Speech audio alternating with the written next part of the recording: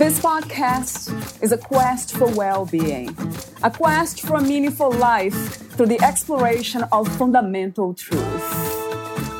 Enlightening ideas, insights on physical, mental, and spiritual health. The inspiration is love. The aspiration is to awaken new ways of thinking that can lead us to a new way of being well. Welcome to Body, Mind, and Soul Healing Conversations.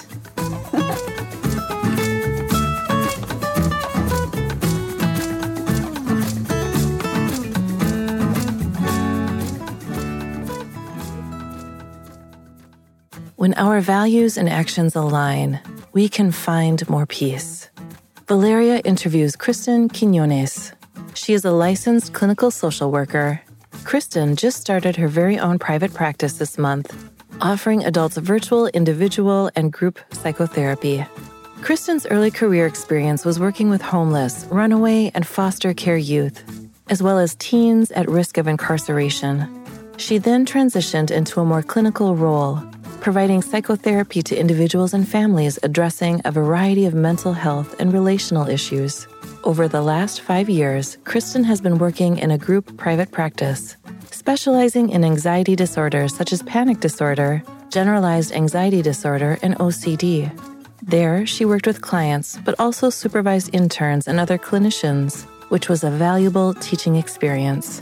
After this past year in a management role, Kristen decided to start her own private practice, an opportunity to be creative and grow something special of her own.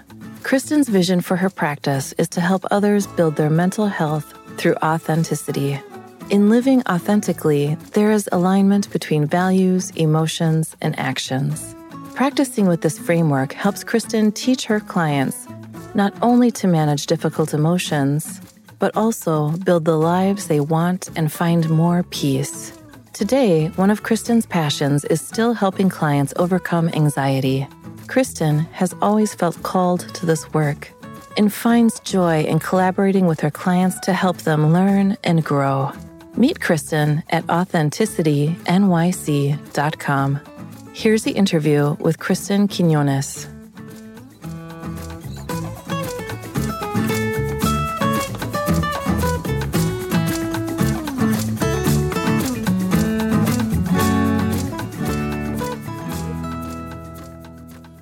In your own words, who is Kristen Quiñones? So I am a social worker. I provide psychotherapy to adults for a variety of things, but specializing in anxiety. How did you discover this path in your life, this purpose, this mission? So when I was a small child, I was very into helping my classmates. I liked to tutor. I think I imagined a potential path of teaching, actually. But when I got to high school, I became extremely interested in psychology. I formed these really wonderful, meaningful relationships with guidance counselors. And I just had such a positive experience on the mental health front. So that was just something that really always piqued my interest. And then I pursued it in school, and it just led me to social work. I was able to combine helping with teaching, and it just felt like the right path to me. And I've felt called in that direction ever since, and it just feels right. I love to hear that. It feels right. Would you say it feels good? Would that be another way of saying it? Yeah, I would. I think that resonates as well. How do you define authenticity? So to me, authenticity is about being able to align a number of things in your life. So it's being able to recognize and identify what your values are, what's really important to you, and focus on how you truly feel emotionally, how you truly feel versus how you think others view how you should feel or act, or what they think the right thing to do is in any given situation. When we align our values and feelings with our actions, we find more authenticity. We're able to live a more authentic life because we're honoring ourselves. And that is, life-changing to be able to incorporate more of that into your day-to-day. It's something you can build. And it's something that's very important to me personally and professionally. It's something I try and help my clients work on every session. That makes so much sense. The idea of doing what we believe in or value. Are they the same thing, Kristen? Values and beliefs? That's a good question. It's, that is something to differentiate. I would say they are different, especially in terms of the way we work with them in therapy. So values, I would say, are these core things that are really important to us, things that we want to prioritize. And then I would say beliefs are things that we are taught or exposed to, or we kind of form throughout our life around certain things. And I think beliefs shift and change. There are certain beliefs we have at certain times of our lives that really serve us well and point us in the right direction. Then there are times where they no longer serve us to the best that they should. So we need to shift them and change our beliefs. And I would say values for me are a little more concrete. It's not to say they're not changeable, but I think beliefs are something we work with in a different way. That also resonates. So values, they can't change, but they usually don't change in a way, right? We cannot be certain about that. Where do values come from? You just made me think about this now. Yeah. Is that something that we are born with? I think they're instilled in us through our environment and the people around us in that environment, our family, our early caregivers. I think these are things, that are learned from a young age. I do think that we can form new values as we grow older, but I do think there are some core ones that just come from very early in life that are very hard to change, which is not a bad thing because some of them can be really wonderful.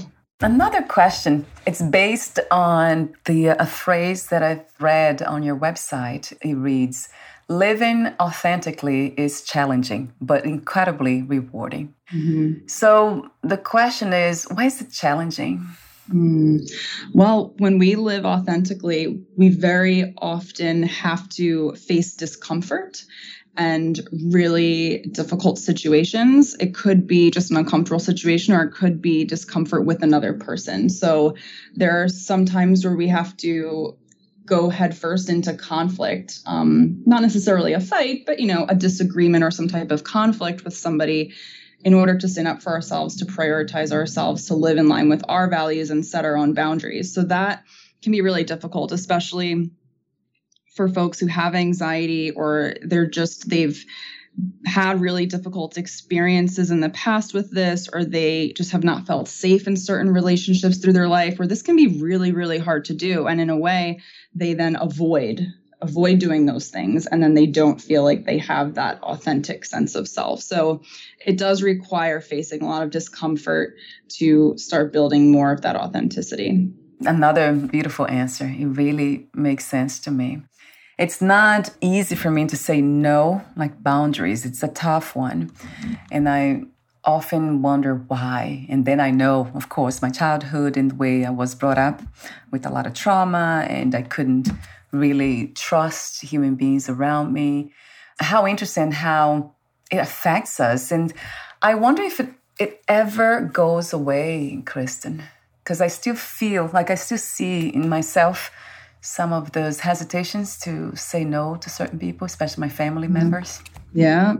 Sometimes with family, it can be the hardest to practice these things, right? Right. Because, we're the closest to them, or we just have this different attachment to them than we might with a colleague, for example. But that's a really good question. And I would say that there are certain things that shift and change with this work, and there are certain things that might not change as much. Like, I do think that the more you would practice saying no with somebody, I think the quote unquote easier it would get to do it as time and practice went on. However, I don't think that discomfort will necessarily 100% go away. The discomfort may always be there to some level. Maybe instead of at a 9, it goes down to a 2 with practice, but there might always be some discomfort. But the way you're practicing, the behavior, your choices, the action, that in itself could change and shift for the better, that it just kind of comes out a little bit faster when you're in the situation. You don't feel maybe as frozen. You're able to set the boundary quicker,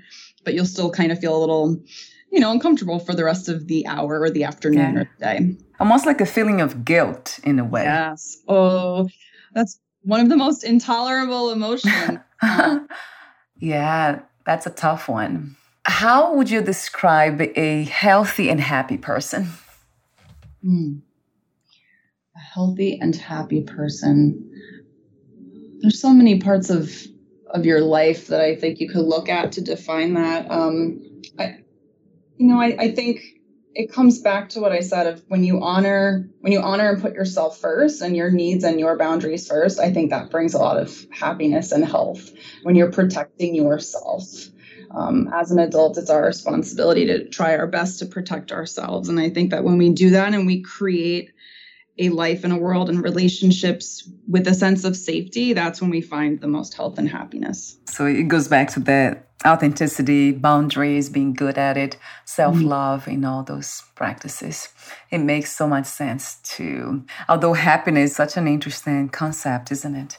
It has been attached to pleasure or having things.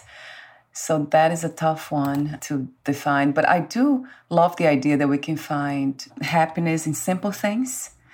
In what you just said, just having this trust in oneself, in ourselves, to say no when we really mean no and not feeling guilt about it, that kind of equates to happiness to me. Working on that. Yes. So another open question is about the purpose of the human experience. What do you feel that is? I feel that we are here to experience and learn and grow and connect with one another. I think a lot of why we're here is to connect. It's relational. So yeah, I think that's the purpose of why we're here, is to have these experiences. What are some of the obstacles to healing that you would point out? Obstacles to healing.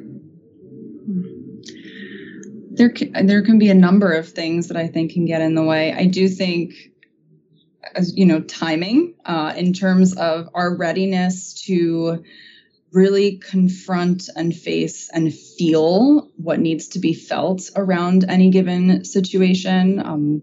That sense of readiness, there's no right or wrong with that. It's just about timing for me in terms of being ready to heal. That can be something. Another thing that can get in the way is belief systems that we have. I think, like I said, some beliefs that we have had our whole lives served us really well for a long time. And then all of a sudden we reached a point where it's actually more harmful than helpful. So there's needing to dismantle those belief systems takes a lot of work and a lot of time as well. So sometimes that can, create some barriers to healing. So it could be any number of things, but those are a couple that come to mind. Do you connect healing to spirituality and authenticity? Are they all connected from your perspective? Sure. I would say they are. They all require a sense of self-reflection and putting in effort. And I think they all have to do with your relationship to yourself. I think your relationship to yourself is one of the most important ones you'll have. And I think especially what I see in a lot of my clients over the years, I think it's one of the hardest ones people have a difficult time working on at times, because it's easier or more natural in a way for them to connect with children or to connect with their pets, their loved ones, or anything. It's easier for them to give love to other versus self.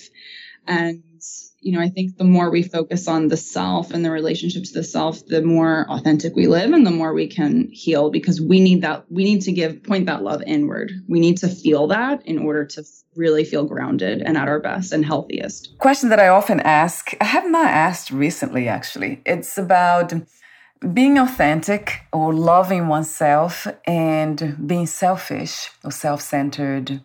How do we learn to dance this dance? How do we know the balance between those two things? And can we be just one way, authentic, self-loving, and not selfish and self-centered? I think that comes back to values, right? Because if we value health and a healthy life and love of self, but we also value our relationships, then I think it's taking each situation at a time and trying to balance the two, it's hard. But I think there are skills that can be learned to help make those decisions. If someone told me this, I'm not sure where the quote is from, but they said, what's best for one is best for all. And I think that's a really good quote, because if it's not best for you, then it's not best for everyone, because it could hurt the relationship. I think boundaries help preserve health in relationships. So being able to balance boundaries that keep you healthy, and also being able to give to others. So saying yes to requests instead of no, or maybe going to that thing you don't really 100% want to go to, but you're okay with it because you really care about the person. Like making those decisions where you're still giving, but you're preserving yourself. I think it is possible, but you're right. It is a dance. It does require really thinking through what's important to me, what's best for me, but also what's best for all. What a fascinating dance this life is. We're always trying to find the middle path, or the balanced way of being. And it's a constant effort. And it does take work. Yeah, you said that earlier. It's so true. Do you offer online sessions and also in-person groups, corporations? So my private practice is actually brand new. I am doing virtual therapy right now with adults in New York, and I'm doing individual and groups. So groups is something that I'm really excited about. I think what's really cool about it is that it can incorporate even more of that teaching, which is really exciting. So I am also focusing on group therapy right now. Okay, so that's great to know. And the information you just mentioned can be found on your website. And I'll have that on your podcast profile too. So let's talk about redefining one's relationship with anxiety. You mentioned anxiety, but now I get to ask you some specific questions about it. Anxiety. Tough one for me about anxiety is this idea that life can be peaceful, quiet all the time. And stress is not needed. We don't have to have stress or feel stressed. What is anxiety, and what is the difference between healthy stress and unhealthy stress? Sure. Oh, really good distinctions to make. So what is anxiety? Anxiety is an emotion that we have. It is our body's way of communicating something to us, some type of fear, which to me, I would say, I personally don't want to get rid of my anxiety. And if me from 10 years ago heard me say that, I'd be very confused. But I don't want to get rid of my anxiety because I now have this different relationship with it. Seeing my emotions as messages in terms of something that I need to do differently. Maybe it needs to bring me to action to make a different decision or do something different. To me, that is extremely valuable. And the thing with anxiety and fear is that it's incredibly protective. So these are very important messages that we need. So to me, healthy stress, is, having a lot on your plate, maybe feeling a little overwhelmed, a little bit busy, having a difficult situation at your hands, and being in some type of crisis. Maybe a family member is going through a health issue or something, is stressful, right? Like those are life things that happen, and that's very normal and it's very healthy. To me, anxiety is when you start physically feeling quite ill. You have all these really intense physical sensations. They're very persistent.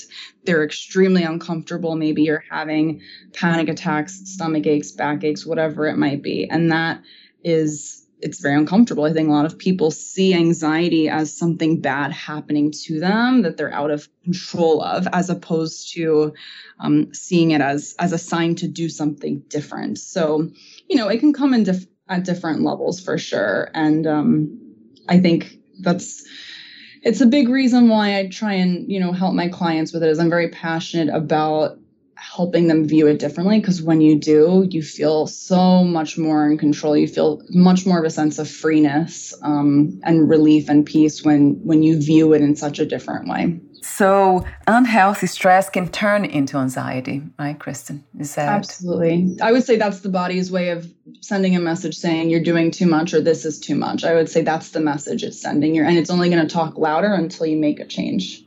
And how do we learn to manage, or how do you teach your clients to manage anxiety or to view it differently? Do you have steps, step 1, 2, and 3, or it depends on the person? It depends on the person, but there are so many different skills. I think it's just a matter of which order to do them. So, if somebody is coming in crisis and they're dissociating, they're having panic attacks, they're having suicidal thoughts, they're experiencing these high levels of anxiety, we are going to focus on distress tolerance skills to help them cope with all of these physical sensations of anxiety. When you give them that, they feel more like, okay, I have something I can do. I have a concrete, tangible strategy I can turn to if I'm feeling very unwell. And that has to be step 1 when someone's anxiety is at that level, versus somebody who maybe they have a lot of worry, just general worry all the time or about something specific. We're going to go much more into what's so scary about that and really trying to understand it and get to those underlying beliefs. And then we can decode the messages and be like, your body's telling you something. What is it saying? Doesn't feel right here. What do you think it's saying to do? What do you need? And then we learn self-talk of how do you, as an adult, you are the grown-up now. There's no more parent around to do this for you because you're not 5. Like you have this responsibility as an adult to soothe yourself. Right. And how do you soothe yourself? How do you talk to yourself? What do you say back to yourself? What do you say to your body? Do you say, I hear your message. Thank you. I'm okay. I can keep myself safe. It's about that self-talk. It's powerful. And we use lots of imagery, and there's so many wonderful resources and tools to help someone learn to soothe in that way. It's very inspirational, the idea that we can self-soothe, because some of us have not learned to do that. Even from our parents, we didn't have loving parents. So it's a tough balance to find for a lot of us, for many of us, unfortunately. No, absolutely. I was just going to say, I think you really hit the nail on the head with that, because if it wasn't given to us as children, or it wasn't modeled to us, then it's our responsibility as adults to learn that, and that can be really hard. And sometimes we have to face the fact that we're really sad that we didn't get that, but then accept that it's now our turn to take control, and that can be really beautiful. So true, Kristen. Yeah, it is. It has been my case, and it takes so long a lot of times, right, to learn these things. I think I started my path on self-valuing and self-love and self-soothing at 37. Now I'm 45. So isn't it interesting? I wonder why it takes so long. Is that because I was not open to healing? I often wonder why I was not focusing on healing before. I would say, and obviously I don't know your whole story, but I would still say that all of these experiences you had up to that age, I think on some level you were doing the prep work to get there. And then something really shifted at that age that you were open to do all of that, but you were still doing these things to get ready to be in that spot. It's never too late. So true.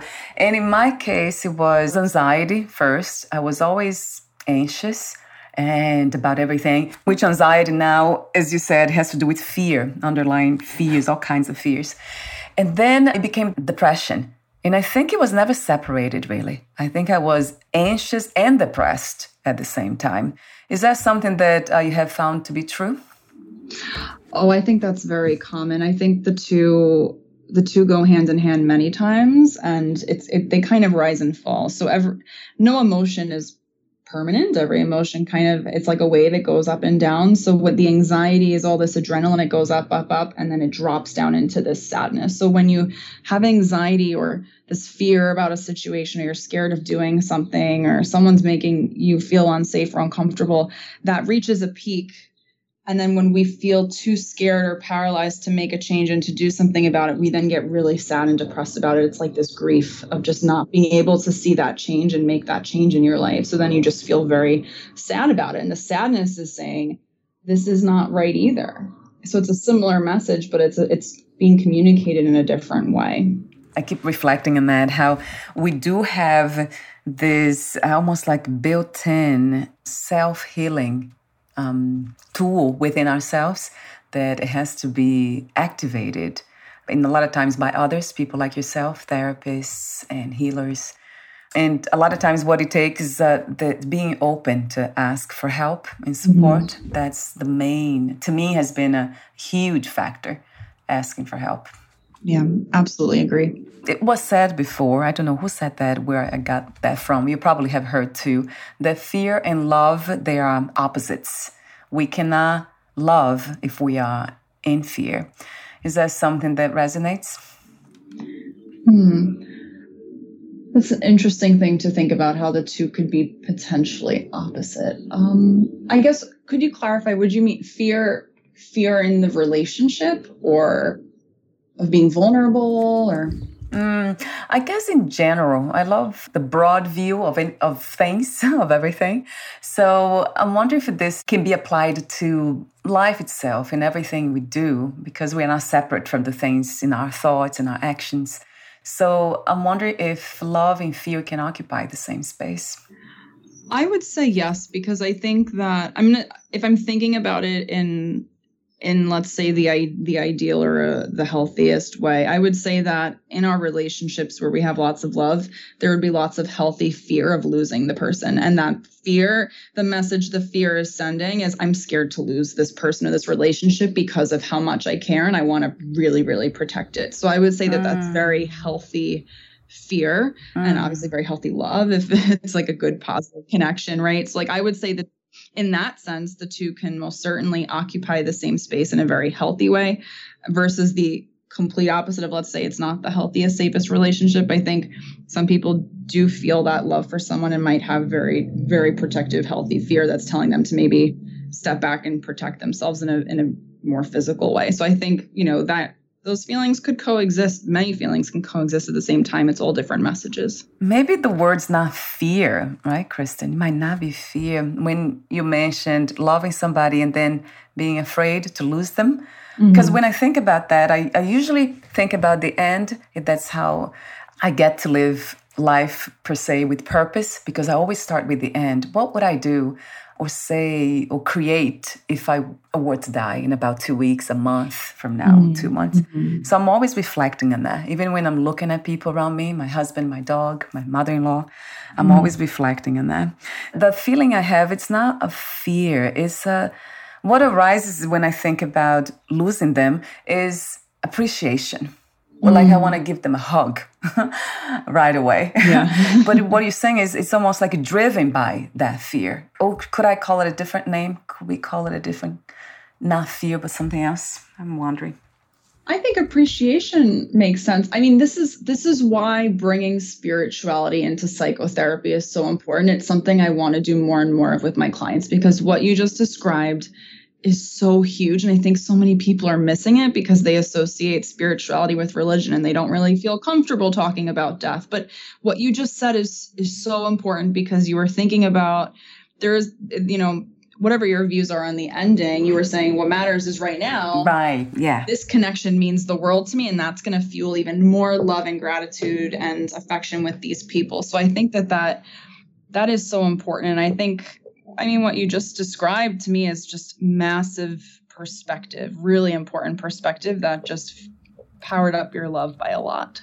Going back to the topic of authenticity, you say, your title, we build authenticity in therapy by, and then you have different elements or ways of doing that. And then you talk about emotions. So I would love for you to talk to me for a moment about that. From what you do, from your perspective as a therapist, how do you teach them to become more authentic? I think the authenticity really is tied into the feelings identification and the way that the emotions are regulated. So I do think that there is overlap there, right? Because first we have to identify, what are the emotions telling you? Do you need to make changes? So sometimes our emotions are in overprotective mode, and maybe like I said before, like for the example of someone with really, really chronic worry and anxiety, their body could be in overdrive in that example of telling them they're not safe, but they're not. It's like their body is reacting to physical danger, and they're having all the sensations to go with it to move them to protect themselves. But maybe the situation is just a fear of being humiliated. So being able to identify, okay, is this a feeling I need to talk to and soothe? And maybe I don't need to make big changes, or is this feeling a warning sign and telling me I need to make big life changes? So when we really redefine our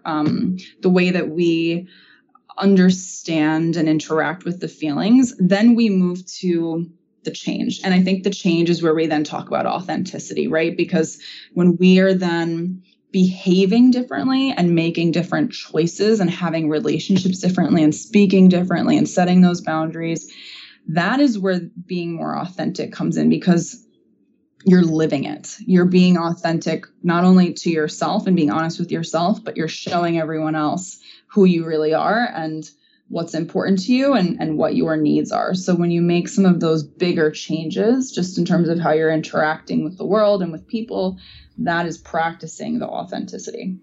And it takes courage, doesn't it, Kristen? Oh, a lot. Gosh, tell me about it. So I have the ending questions, but before that, would you like to add anything else that we left unsaid? I don't think anything big. I just, this is something I'm so passionate about and really believe in. And I just want everybody to know that they are capable of, building more of this in their life, building that authenticity, feeling more of a sense of peace with their emotions and how they navigate it. It's possible. The work can be done. The support is out there. And I just want people to know that it's never too late to learn these skills and to live them and to build the lives that they really want. And they deserve that. So that's all. That's lovely. That's truly lovely. I absolutely, as I said before, off record and probably on record here, I love this intention in humans of helping others, seeing the suffering and then trying to lessen that suffering. It's precious. What do you love most about being in a human body? Oh, I would say being with my loved ones, being able to physically, be with them, hold them, just being able to connect is so beautiful and so special. And then maybe a second thing would be, being outdoors in nature, being able to really experience the elements and everywhere we are. I love being at the beach. If I'm by water, I'm happy. So just breathing that in is just the most grounding, wonderful thing. I really enjoy that. Tell me about it too. What is freedom to you, Kristen? Freedom. So to me, freedom is being able to give yourself permission to do what's best for you. I would say giving yourself permission to feel what you're feeling, to need what you need, to love what you love. Giving yourself that permission and yourself that love is the most freeing thing. Surrounding yourself with people who make you feel free is one of the best choices you can make. At this time, what is the world's greatest need? I have to quote the Beatles. We need more. All we need is love. We need lots and lots of love. And I agree. I just think that everyone needs love, and everyone can benefit from having beautiful, loving relationships. But most importantly, love of self, forming a loving relationship with yourself, finding some self-acceptance and self-love it's huge. And the more that we teach that, around the world, the more that will then pour into parenting. It will pour into our new generations of children. That can be life-changing. What is another word for life? Another word for life. I don't know if I would go with love or connection or experience. I think those three just really jump at me. Even just energy. I think they just all kind of go together. It's this one big experience that we're all here for. I love that you say that, because this morning, I woke up thinking about the human body. Human beings, actually everything to me, it's one thing. It's a spiritual experience, everything. But the human body, and then I thought about, the human body is made of love. So that's what it is. We just are made of love, but we don't know that. How interesting. Not to know what we are made of. The mind is such a fascinating tool that it tries to analyze and explain everything away, and then tries to define love, and that cannot be, from that perspective, cannot really be described or defined. Yeah, just a reflection. I don't know why I woke up with that thought. I appreciate that. And I read something recently somewhere. It was another quote of something of, if you only knew how much the universe adored you. And to me, that's just so beautiful. And that's very spiritual too, to just kind of envision just this overwhelming love and energy coming at you from the universe. It's like, wow, that's really powerful. So being able to feel that and then also turn that inward toward yourself is just really powerful. How amazing this whole experience is. Thank you so much for your presence here today, Kristen. Oh, thank you. I'm so grateful. And before we say goodbye for today, where can we find more information about you, your services, your work, and future projects? The best place is my website, which is AuthenticityNYC.com. Wonderful. I'll have that on your podcast profile too. Thank you again, and we'll talk soon. Bye for now, Kristen.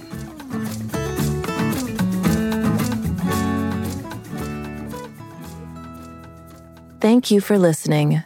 To learn more about Kristen Quiñones and her work, please visit AuthenticityNYC.com.